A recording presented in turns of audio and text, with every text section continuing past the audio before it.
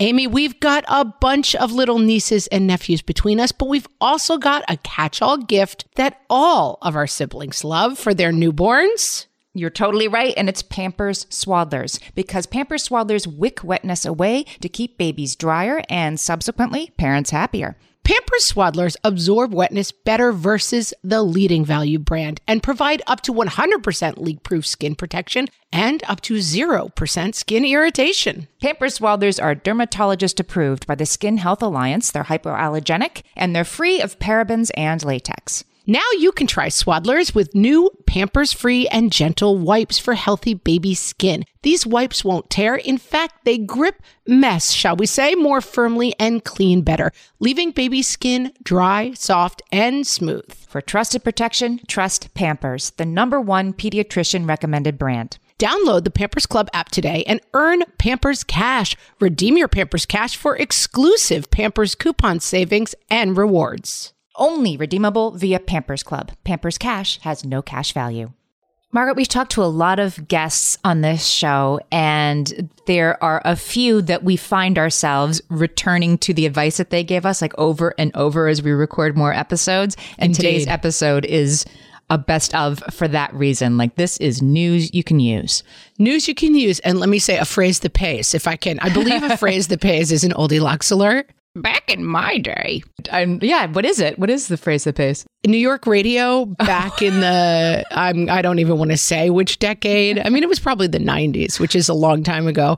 But you could always win money if you knew the phrase that pays. And so you would have to call in and be like, and they'd be like, Amy, what is the phrase that pays? And you'd be like, WB 100.3 rocks with the best music ever. That was the phrase that pays. And so our guest today really delivers a phrase that pays with the phrase stable misery, Amy. Exactly. Stable misery, which is Dr. Lynetta Willis's phrase. It just sums up, like, you know what it is. You're probably living it. Like, things aren't bad. As you say, Amy, you're soaking in it. You're soaking in it. Like, things aren't terrible. They're just kind of, moderately overwhelming and not great. And is this all there is? And that feeling that you probably have in your life, which is extremely common, is something that you can name and do something about. And that's why I wanted to re-up this episode as a best of. It's so helpful. And also because I find myself constantly in our Facebook group, facebook.com/groups/WhatFreshHellcast, when people say like, I don't know, and my husband, and we used to be this, and now we're this, and it's hard, and this. I'm always like, you're in stable misery. Yeah. Listen to this episode. You're in stable misery. Yeah. Listen to this episode. And it really helps reframe, I think, especially as we continue to deal with this constant feeling of, some people really have it bad, but I should be happy. And we've talked about toxic positivity on the podcast and this feeling of like, well, people are really suffering. And so I guess the fact that I'm just kind of perma-bummed should not be something that I talk about. Maybe Dr. Lynetta Willis wants to start a new, phrase that pays, perma-bummed. We're going to trademark perma-bummed. She's going to have to come get that from you. Perma-bummed. But that feeling should be suppressed or ignored because it's not as bad as people who are dealing with quote unquote real problems. And this was like scales fell from my eyes, Paul falls from the horse kind of moment where I was just like, oh, right. Stable misery is a problem that I should attack. And also, like our favorite guest, we have some solutions to it. It's not just like, hey, perma-bummed is actually called stable misery and it's a thing. There are ways to really make this better. And that's why I love this episode. We love this episode. It's one that we talk about again and again. Dr. Lynetta Willis talking about stable misery. Hello, everyone, and welcome to Fresh Take from What Fresh Hell, laughing in the face of motherhood. This is Margaret. And this is Amy. And today we're talking to Dr. Lynetta Willis. She's a psychologist and family empowerment coach who helps frustrated families stop the unhelpful patterns that keep them stuck so they can create more joy in their parenting or their partnerships. Her Trigger to Transformed parent coaching program has helped parents all over the world. Welcome, Lynetta. Hi, so excited to be here. Frustrated families. We are them. We have listeners who are them. Right. Here's what drew me in, and I said to Margaret, we have to book Dr. Willis on our show, is that you talk about something called stable misery. I thought, I think I know what that is already, but let me find out. How do you define stable misery? Yes. Stable misery is that space that we find ourselves when nothing's really wrong, like your house isn't burning down or anything like that, but you are just stuck in this space of unfulfillment and frustration and burnout, or you find yourself just repeating the same unhelpful patterns again and again.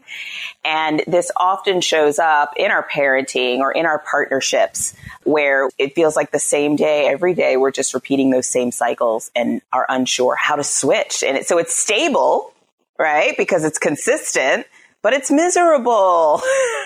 Right. I think it does feel familiar to so much of us as moms, and that we do often find ourselves telling ourselves, but other people are really miserable. And you look at the news and you look at friends and you see people in really tough situations. We kind of tell ourselves this story that it's very indulgent to examine our own lives or feel any way about this stable misery because, hey, at least we're not dealing with divorce like our neighbor, and we're not dealing with a COVID crisis like a friend we know. Right. We're not a healthcare worker coming off a double shift. Or we're not dealing with the terrible things that are going on in Afghanistan. And we think, well, my little stable misery is, I guess, fine, and I shouldn't really complain about it. Yes, that happens all the time. Like, I'm good. Right. But the problem with living in that state is that it becomes perpetual and it becomes chronic. And then you find yourself years later wondering, why haven't I done this? Or where's my life going? Or, I'm not really enjoying my kids. There are a lot of consequences of not acknowledging when we're in that stable misery pit. And it's a tricky little bugger, right? Because there's nothing technically wrong, right? But I have a lot of parents who will say, I'm just not happy, or this isn't what I imagined it to be. And this time that we have with our families, especially when the kids are home, Amy, you know this, like, it's precious. Like, eventually they're gone, they leave, right? And so we want to live our lives with them as joyful as possible, right? Because one day they'll leave, and we want to create the type of home where they actually want to come back after they leave. They want to come home for vacations and holidays and things and you want them to come home, right? So all of that starts with first acknowledging when things just aren't feeling right and when things are off. I guess the first question is, right, how do we know we are in it? I think a lot of us maybe came from families where there was some stable misery inherent, and that sometimes we get the message of like, sorry, this is just midlife. This is just life with kids. Yeah. So how do we know when we're in stable misery and there's something we could be changing versus like, well, it's a little more exciting to be 20 and out at the bars and, meeting cute boys and girls versus just being married is kind of boring and having kids is kind of boring. What do you think would happen? You didn't read the fine print, did you? Aha! You just clicked right through that agree statement, didn't you? So we know we're in stable misery, especially as parents, and we feel burned out, right? And it's not just a burned out feeling, but you can't recall the last time you had fun as a parent. Right? You're sitting there like, when's the last time I actually enjoyed being a parent? Or you begin to anticipate difficult things before they happen because they seem to happen all the time the same way. And you're just not sure how to get out of that cycle. You and your partner can't seem to get on the same parenting page, and almost feels like you're parenting in alternate universe realities, right? That can keep us stuck because you can't really move forward if you're not playing on the same side of the net, as I like to call it. Another sign that you might be parenting in stable misery is when you're triggered, you find yourself overreacting, even when you know in your heart that your kids are just being kids. Hey, they're just doing that thing that they do. This sounds familiar to me, yes. And they are maybe triggering you, like, this will really get mom going. And you know that they know that they're pushing your buttons. And yet you're like, okay, I'll give you the show anyway, because why do you disrespect me? Exactly. exactly. You want to go there, kid? Let's go there, right? This is the Bellagio, the fountains. Yes. Or you find yourself in that position where you're repeating the same patterns that were done to you that you swore you would never do with your kids, and you're doing them. Feeling seen. That's a big one. My husband and I, we call this angry coworkers at the daycare, where we're just like joylessly like, you get the hot dogs on and I'll clean the dishes. And there is this mode that can feel very absolute and like, well, this is just what has befallen us. And it can also impact our marriages in that same way. I work with a lot of couples where, you know, it's like we were soulmates and now we're roommates, you know, and it's like, or you keep having that same fight again and again and again, and you just don't know how to break free. Like you said, like you find yourself falling into that cycle. You're like, how do we keep getting here? Ugh! But I would think that the definition is sort of like, well, when we were single, we were going out to nice dinners, we were going dancing, but now we have kids. And so, oh, well, I guess we're stuck in this thing. But no. Yeah, no, you do not have to stay stuck in stable misery. That's the thing. You know, I was in a stable misery marriage for close to a decade with my husband and didn't even realize that we were there, right? Again, slippery little bugger, right? And one day we just woke up and we looked at each other and we're like, so if we stay like this, when the kids leave, are we going to want to stay like this? Yeah, probably not really. Right? Like, are we getting to that point where we're just going to be together with the kids and then at the end be like, well, that was fun. So, should we hook up around Thanksgiving, Christmas or something? All right. You know, and we go off in our separate ways because we haven't really formed any type of significant, joyful bond between us. And we realize like, this isn't what we want to do. Right? So we actually actively took steps to figure out what feels broken and what do we need to do to try to fix it. Can we talk about that? What are the steps that you undergo? Is the first step going to your partner and saying, hey, I think we're a little stuck in stable misery? Do you give them a handout? Like, how do you start this conversation? Yes, 100%. Saying like, hey, listen to this really awesome, amazing, brilliant podcast by these two women. That's always the first step, guys. Is first step of everything, praise our podcast. Okay, now second step. So like, and bringing it up and saying like, this is what, and it's always good to have the stable misery definition because what happens is if you go, I find that when one partner goes to the other and says, I feel like we're miserable, then it can often feel like a blame game. Right? Like get really defensive, like, oh, you're saying this is my fault, you know, and going back and forth. And let's be honest, often because you start that conversation by saying, I'm miserable and it's your fault. I mean, exactly. I've had that conversation of like, if you could just be a completely different person, we would be happier. But that turns out it doesn't work that well. Yes, it doesn't work well. It can feel very unsafe, you know, to say like, I feel like our marriage is unhappy in these ways. That's a very loaded conversation to have, right? So you do come in with this sort of like a framework? Yes. Like this is what stable misery is, and does it resonate with you? Yes, yes. Here are the things. Yeah. Does this make sense to you? Kind of makes sense to me. It's totally objective outside of us. A lot of people experience it, right? Yeah. So now that brings you on the same side of the net, because now instead of being on opposite sides of this net, trying to battle each other, now you're on the same side of the net and stable misery is on the other side of the net, right? And it's like, how do we, first of all, do we want to play this round? Right? Like that's the first question.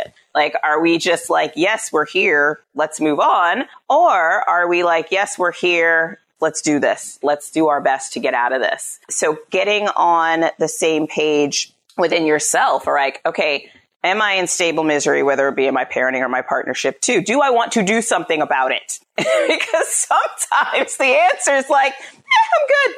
You know, this is just the way it is. I'm just going to grin and bear it until, you know, the kids leave or whatever. And then once you decide that you want to do something to get out of it, there's a framework that I created called the Empowered Path Framework. And it has 5 steps. And I always tell people, please don't try to do all 5 steps at once because it can get really overwhelming. It's like New Year's resolutions. You can't do them all. No, pick one. But each of them, I find, are when we ignore even one of these, our relationships can feel disempowered, right? And the first one, you actually alluded to it, it spells paths, P-A-T-H-S. And the first one stands for perspective. And a lot of what's in perspective is, one, getting a vision for what you want for the relationship, right? So the example I always use is if you're driving down the street and I'm flagging you down, right? And you're like, hey, what's up? And I'm like, I'm lost. And you say, okay, where do you want to go? And I say, not here. How effective will you be at helping me get anywhere? You'd be like, walk 2 feet to the left. You're not here. Bye. You know? So starting out with a co-created vision of like, where do I want this relationship to go? If your child's old enough, sitting down with your child and literally saying like, I think this could be better. In the ideal world, what would our relationship look like, right? And if your child won't engage you in that or is too young, sitting down yourself and really shifting your perspective, because in stable misery, it's really easy to get stuck in where we don't want to be. Yes. And where we are. But having something to move towards is really important. The other piece, this is the piece you alluded to, is that's in perspective, is the story in my head. I always tell, especially when I'm working with couples, I always say, I get them to a point where I teach them to start every sentence that they say with their opinion with the story in my head is. That's great. You know, always start with the story in my head is, because it sounds very different when you say, you don't care about me versus the story in my head is, you don't care about me, right? Because then it's like, I'm owning it. This is what's going on right now. It's not all the time forever. It's just in this moment. This is the story that's predominating my brain. And it allows for the possibility that you're not right. Exactly. Which is, I think, huge, because you're saying, this is the story in my head. It's very true to me. Offer me some perspective about why that might not be 100%. Yes. We'll be right back with Dr. Lynetta Willis. Margaret, I've got a go-to baby shower gift that I give whenever there's another newborn in my life. Can you guess what it is? Amy, 3 guesses. First 2 don't count. It's Pampers Swaddlers. Exactly. Pampers Swaddlers keep baby's skin dry, happy, and healthy. Pampers Swaddlers absorb wetness better than the leading value brand and provide up to 100% leak-proof skin protection and up to 0% skin irritation. Pampers Swaddlers are dermatologist approved by the Skin Health Alliance, hypoallergenic, and free of parabens and latex. Try Swaddlers with new Pampers Free and Gentle wipes for healthy baby skin. These wipes are 5 times stronger, gripping mess more firmly, shall we say, and making diaper changes a breeze. For trusted protection, trust Pampers, the #1 pediatrician recommended brand. Download the Pampers Club app today and earn Pampers Cash. Then redeem your Pampers Cash for exclusive Pampers coupon savings and rewards. Only redeemable via Pampers Club. Pampers Cash has no cash value.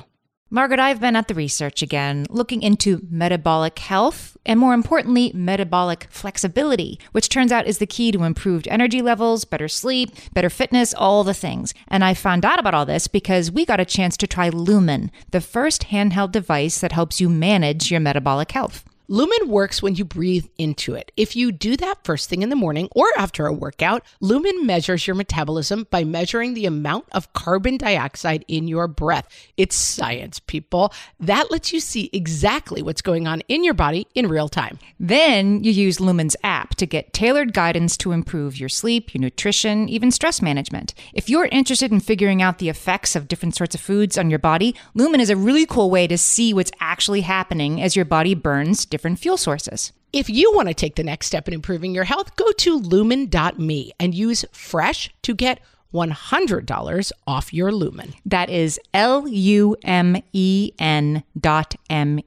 Lumen.me, and use the code FRESH at checkout for $100 off. Thank you, Lumen, for sponsoring this episode.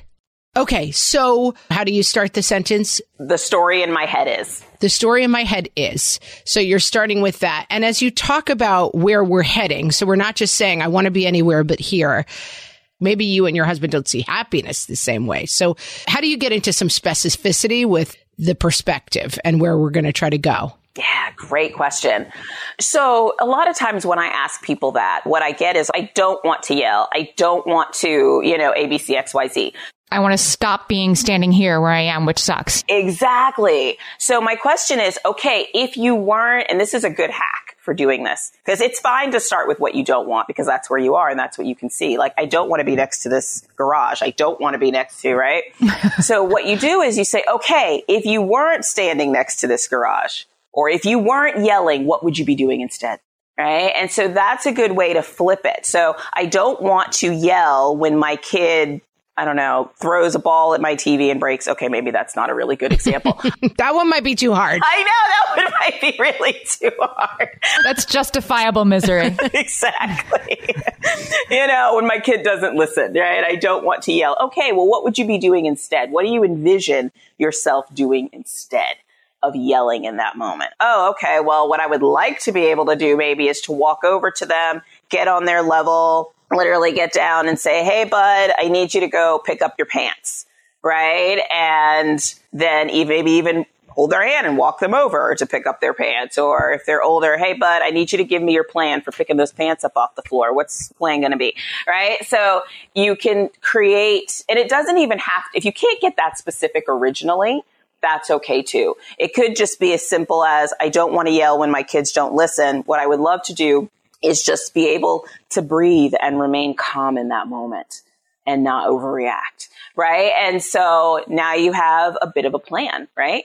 Which brings me to the A, which stands for awareness. So visions and all that is really great, but you need to have also an awareness of how to know when you're triggered, how to know when you're getting to the edge of that, right? And that really comes from being able to understand our emotions, our body sensations, and what exactly our reactions are. Like if you're anything like me growing up, emotions were dangerous, especially the difficult ones in my house. Like I had the whole stop crying before I give you something to cry about, right? So there were certain emotions that were just not nice. So I learned to bury them down, put them away, right? So then when I got older and especially got in the psychology field and somebody told me like, no, emotions are important. You really have to focus on these things. And I was like, oh, great. This is going to be fun. Right. So learning how to really use our emotions for what they really are, which is just signposts.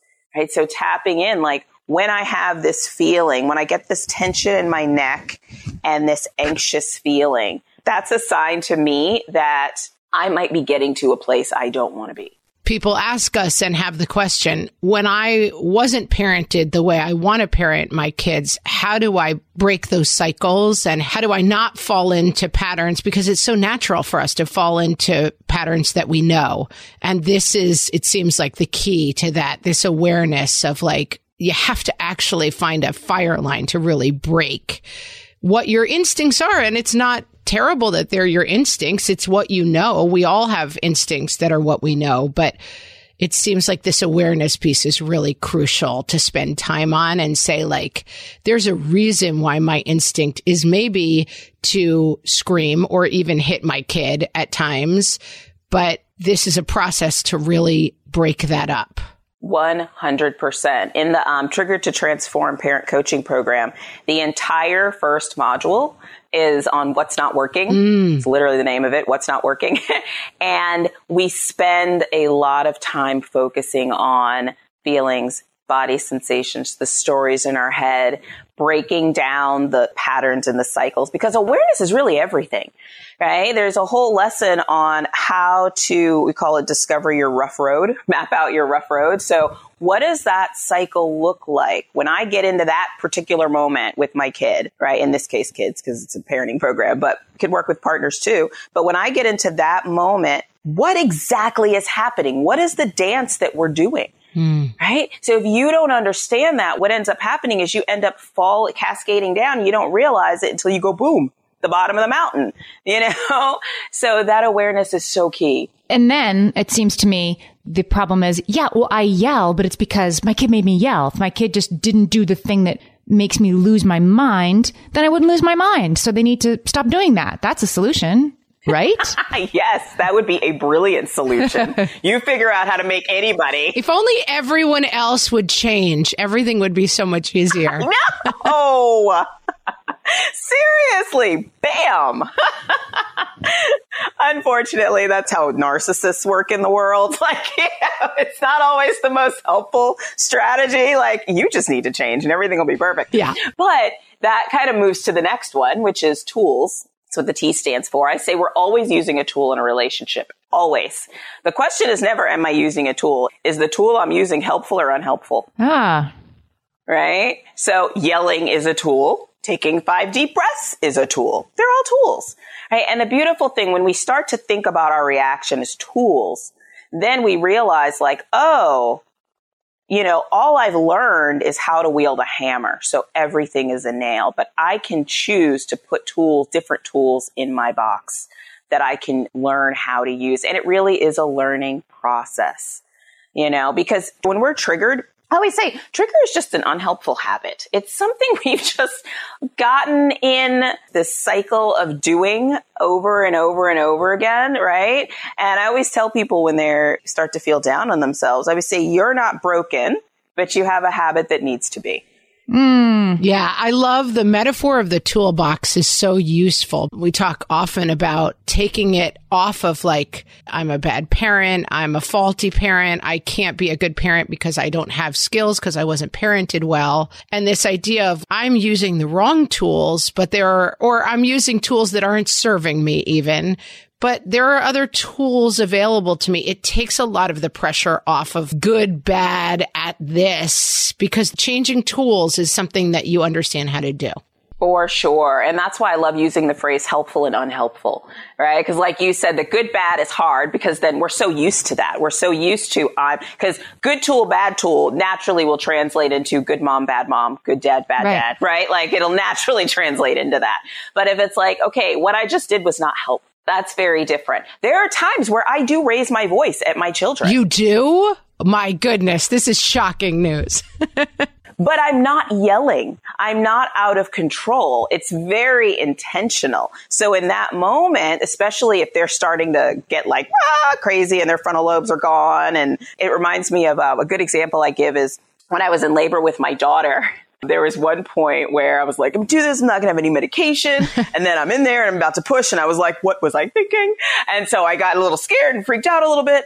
And I started screaming. And my midwife looks at me in a very stern voice, was like, screaming helps no one, or something like that, she said to me. And I was like, okay. And then afterwards, my husband was like, I couldn't believe she talked to you like that.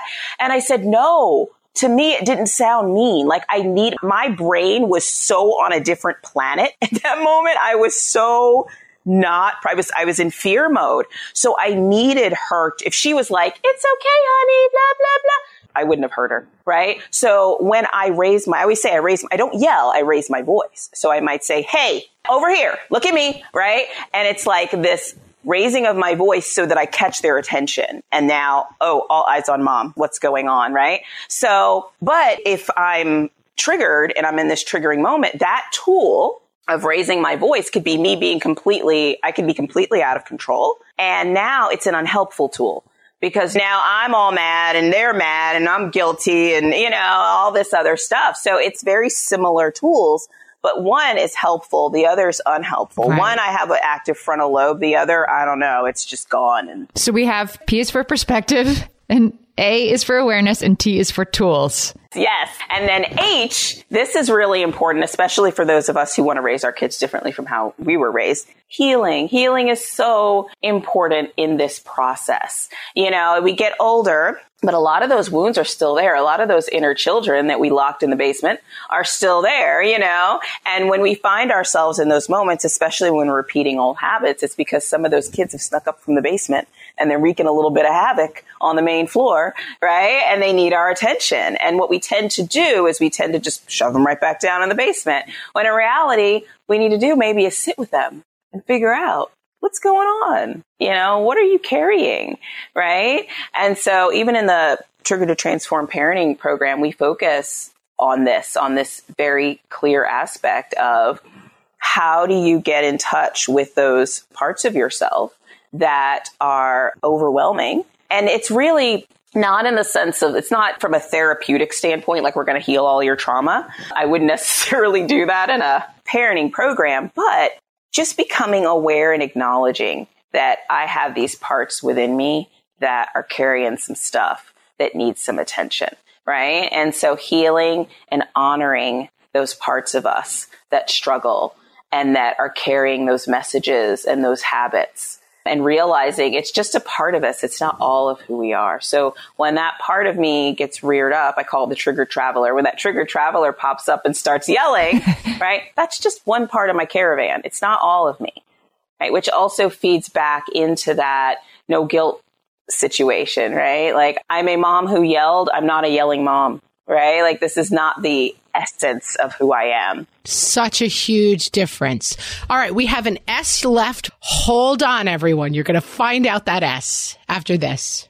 Amy, you know me well enough to know that my daily power breakfast is toast with peanut butter on top. Toast with peanut butter. It's also, by the way, one of my favorite power breakfasts. So we agree on that thing. We were recently together and we shared some toast with peanut butter. And I'm going to tell you, we used Hero bread. It adds even more protein and fiber to that combo without adding any more sugar. Hero bread has remade the carby, empty calorie bread products into versions that include no net carbs, 0 gram sugar, and fewer calories, plus more protein and fiber, while still being super fluffy and delicious. I was not sure that that particular combination was going to be possible, but Hero Bread has figured it out. Yeah, this is one I'm glad they let us try. It's like, it really tastes good. I've been trying to add more protein to my diet, and I would have thought that a hamburger rolls was not the place to do that, Amy. But all of Hero Bread's products, from rolls to tortillas to croissants, we please, offer protein and fiber, 0 to 1 grams of net carbs, and 0 grams of sugar. Start your Hero Bread bundle on their website and get 10% off your order. Go to hero.co and use the code motherhood at checkout. I like this bread, people. It's HERO.co and code motherhood for 10% off your order of Hero Bread. Well, hey there, busy mama. Are you looking for ways to make your life easier, your home less chaotic, and at the same time add more joy to your life? My name is Deanna Yates, and I'm the host of Wanna Be Clutter-Free, a podcast all about letting go of the stuff we don't need in our lives so that we can focus on what truly matters. Don't worry, I'm not going to tell you to throw it all away or make you feel guilty about keeping something you love, no matter how many other people don't quite understand it. But I will give you practical and, more importantly, actionable advice so that you can make progress right away. And you won't just hear it from me. There are amazing guests too. It's like having your bestie in your pocket telling you it's okay to let go of the things that are not serving you and your family in a totally non-judgmental way. So join me over on the podcast where we can work on progress over perfection for those of us that want to be clutter-free. We're back. We're talking to family empowerment coach, Dr. Lynetta Willis. She's taking us through the PATH relationship framework. P is for perspective, A is for awareness, T is for tools, H is for healing, and S is for self-empowerment. You know, when we're in relationships, what can often lead us into those trigger cycles is our we don't feel like we have any power in the moment. And so we fall into these trigger pits as a way to get power, right? And the problem often is we pull for that power in ineffective ways. And we end up trying to get power over instead of power with our child or our partner. And then that leads them to our partner or child to try to get power over instead of power with, right? So that's when we get into what is commonly referred to as a power struggle. We're both kind of like pulling for power in those moments. So really, when we get to self-empowerment, what that's realizing is no matter the situation, you always have power. You have power with you and in you. And it's really about, instead of saying, I feel powerless or I'm powerless in this, you could feel, but I'm powerless in this situation, asking, where is my power in this situation? Which is a very different question. When I feel powerless, I would say I feel like I'm everyone's maid. I'm picking up after everyone all the time. No one respects the house. No one cares. I'm the only one doing it. Everyone walks in to be like, hey, it's school today. I'm like, what? It's school today. I don't care. Your dirty socks were on my kitchen table, and that is disgusting. And so in a situation like that, I feel powerless, and I'm finding my power by screaming at everyone to show how wronged I have been. Yes. But what's kind of the other side of that? So in that moment, where is my power in this moment? What can I do to help with this dirty sock issue? And one thing might be calling a family meeting and having a really clear discussion about look, these socks on my counter ain't cutting it, you know, or making a decision like, all right, I'm not going to put the dirty socks in the hamper, but whenever I find dirty socks on my cabinet, you will find them sitting on your bed. What choice do I want to make? Because empowerment is really about choices. Yeah. More than reactions. What choice do I want to make when those dirty socks are sitting on my kitchen counter, right? The other piece, another example could be, we're going to sit down, we're going to have a meeting, and we're going to make a chore chart, right? We're going to have routines, because part of it might be my child doesn't have the skills to clean up the socks. They just genuinely aren't clear on what it means to clean. Like, a lot of times we think that people know what it means to clean up, but that's not always true. So literally teaching. So in that moment, it could be, if I see your dirty socks on the counter, whatever you're doing in that moment, I don't care if it's playing with a friend, playing with a kid, you need to stop and you need to take those dirty socks into your room. I will walk you and show you how to take them in your room if you need to, right? So in those different ways, when we're really talking about our power, the first piece is acknowledging I always have power in a moment. Even if I'm trapped in a sleeping bag in the middle of the woods filled with bed bugs, I can jump up and, jump my way to ranger station for help or something like that. We have power in a situation. So it's coming in with the assumption that I have power to make a choice that is helpful. And then just looking for it. What's a choice I can make? Can we talk about how that might apply in a partnership? So I'm thinking same kind of situation, right? Like, we're all stuck home more again. And, okay, once again, seem to be doing a lot more of the dishes than anybody else in this house, or I'm doing a lot more of the dinner planning. And you go to your partner with that, with maybe a little bit of inappropriate steam behind it about like, look, we have seemed to, like, even if you don't do that, even if you bring it in a very calm way, here's a problem I'd like addressed.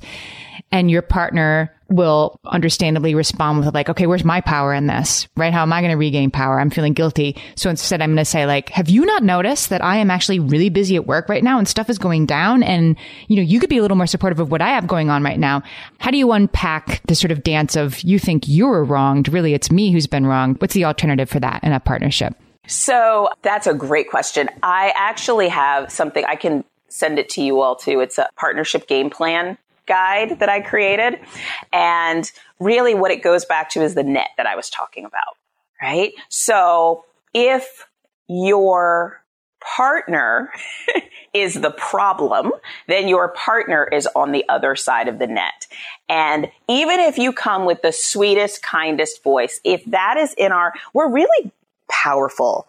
Our brains and our ability, it's called neuroception, to pick up on people's nonverbals is really powerful. So even if you come in really sweet, if somebody really is blaming you as the problem, they'll pick up on it, right? And a lot of times, especially if it's happened in the past, maybe you were genuinely thinking like, no, really, I'm not saying you're the problem.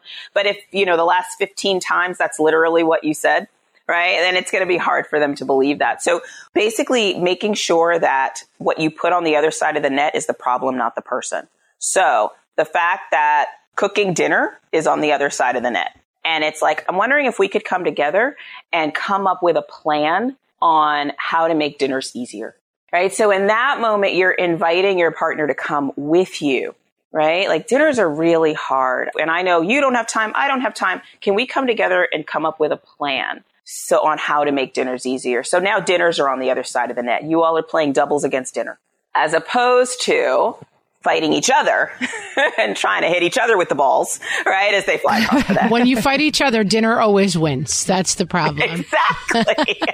Dinner wins every match.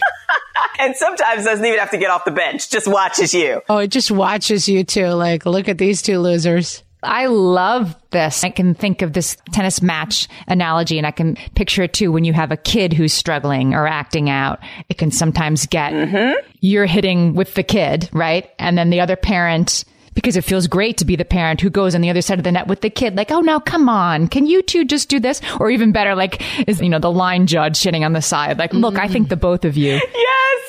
Instead of joining the other parent. It's an apt analogy for sure. Yes. And that's often what I encourage people to use it for, especially if you're parenting on different pages, right? You can use this game plan guide to figure out, okay, how do we get on the same page without killing each other. Because at the end of the day, while your perspectives might be different, right? One parent might be like, this kid just needs tough love, blah, blah, blah. And the other parent's like, no, they need hugs and kisses and encouragement, right? You both can have those same perspectives. And the ultimate tools that you end up using, as long as you agree on those, the perspectives in that moment aren't really the biggest driving force. Because a lot of times what couples end up doing is they end up fighting for their perspective, for their story. My story is the best story. Mm-hmm. Right? So the tough love story is the best story. No, the hugs and kisses story is the best story. When in reality, you both just want a well-rounded kid that picks up the socks off the doggone kitchen counter. So, all right, acknowledge these are your stories. And what are some agreements we can come to around how we're going to approach making that happen? You might each come up with 5 ideas, and you might only agree on maybe 1 or 2 of the other person's ideas. Great. Experiment with those. Experiment is like my favorite word. Experiment and see what happens and go from there. And I think the metaphor of tennis, you can keep coming back to the thing of, I still feel like we're on different sides here. Like, let's get us against this problem. I have to recognize that sometimes I like to be the only person on my side of the net. I like to be really good at tennis and like fighting everything off alone and like, look at how great I do it. And that acknowledging that I am inviting my kid or my spouse over to my side versus showing them how good I am at fighting the problem on my own and how good a tennis player I am. How right you are. Yep. Yeah. I think is a really interesting perspective that I'm taking away from this conversation. We're all better off us against the problem than like watch how good I am. And then I will secretly resent you for the rest of the night that I played tennis all day and you did nothing. Exactly. That is so good. It goes back to that secondary gain. Like when we find ourselves in stable misery or repeating those same cycles, asking, is there a part of me that's getting something out of this? Spoiler alert, guys, there is. What?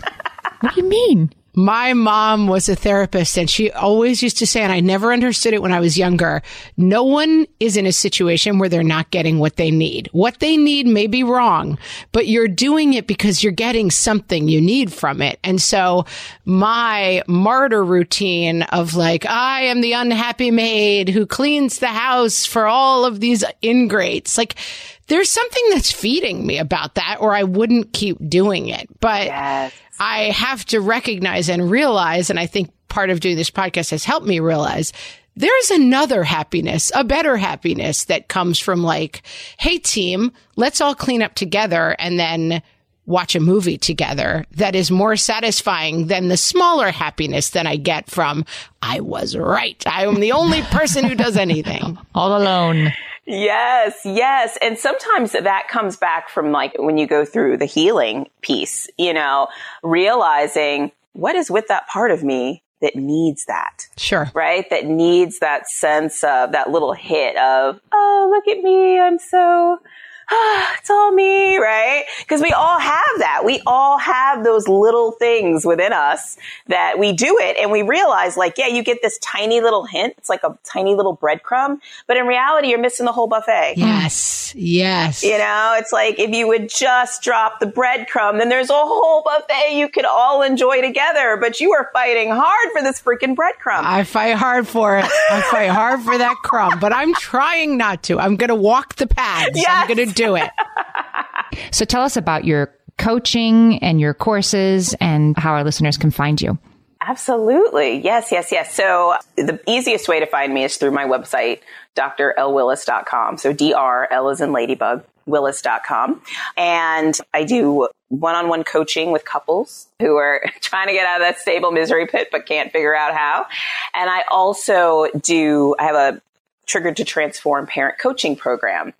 And it is a program that runs for a year and we go through all of the paths and, you know, one at a time. So at the very end of it, you really do feel like you are calmer and you have more confidence and you're passing on the best parts of yourself as opposed to those parts that drive you crazy.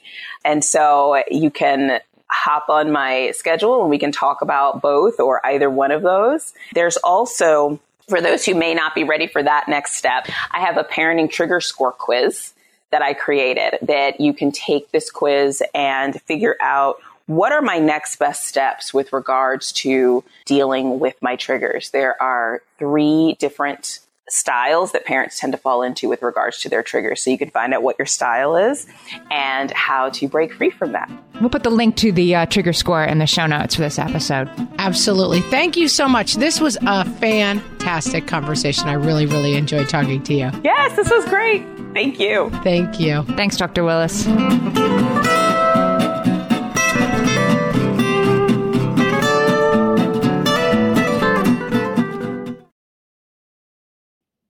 Feel like you're the martyr in your family? You're not alone. Hey, this is Joanne. And Bree. And we're from the No Guilt Mom podcast. Bree, we talk to a lot of moms. Yeah, we sure do. And if you're a mom who has a to-do list that is so massive that you get overwhelmed and you shut down, or if you fall into the habit of doing everything for everyone and don't know how to change it, we can help you become a no-guilt mom. we're going to take you from family martyr to family model. That's role model, so that you role model the behavior that you want to see out of your kids. You're going to go from being tired and overwhelmed to energized and guilt-free. Every week, you'll get actionable strategies that you can implement right away from the experts that we interview and from us. We also have a whole lot of fun, so check out the No Guilt Mom podcast everywhere you listen to your favorite shows.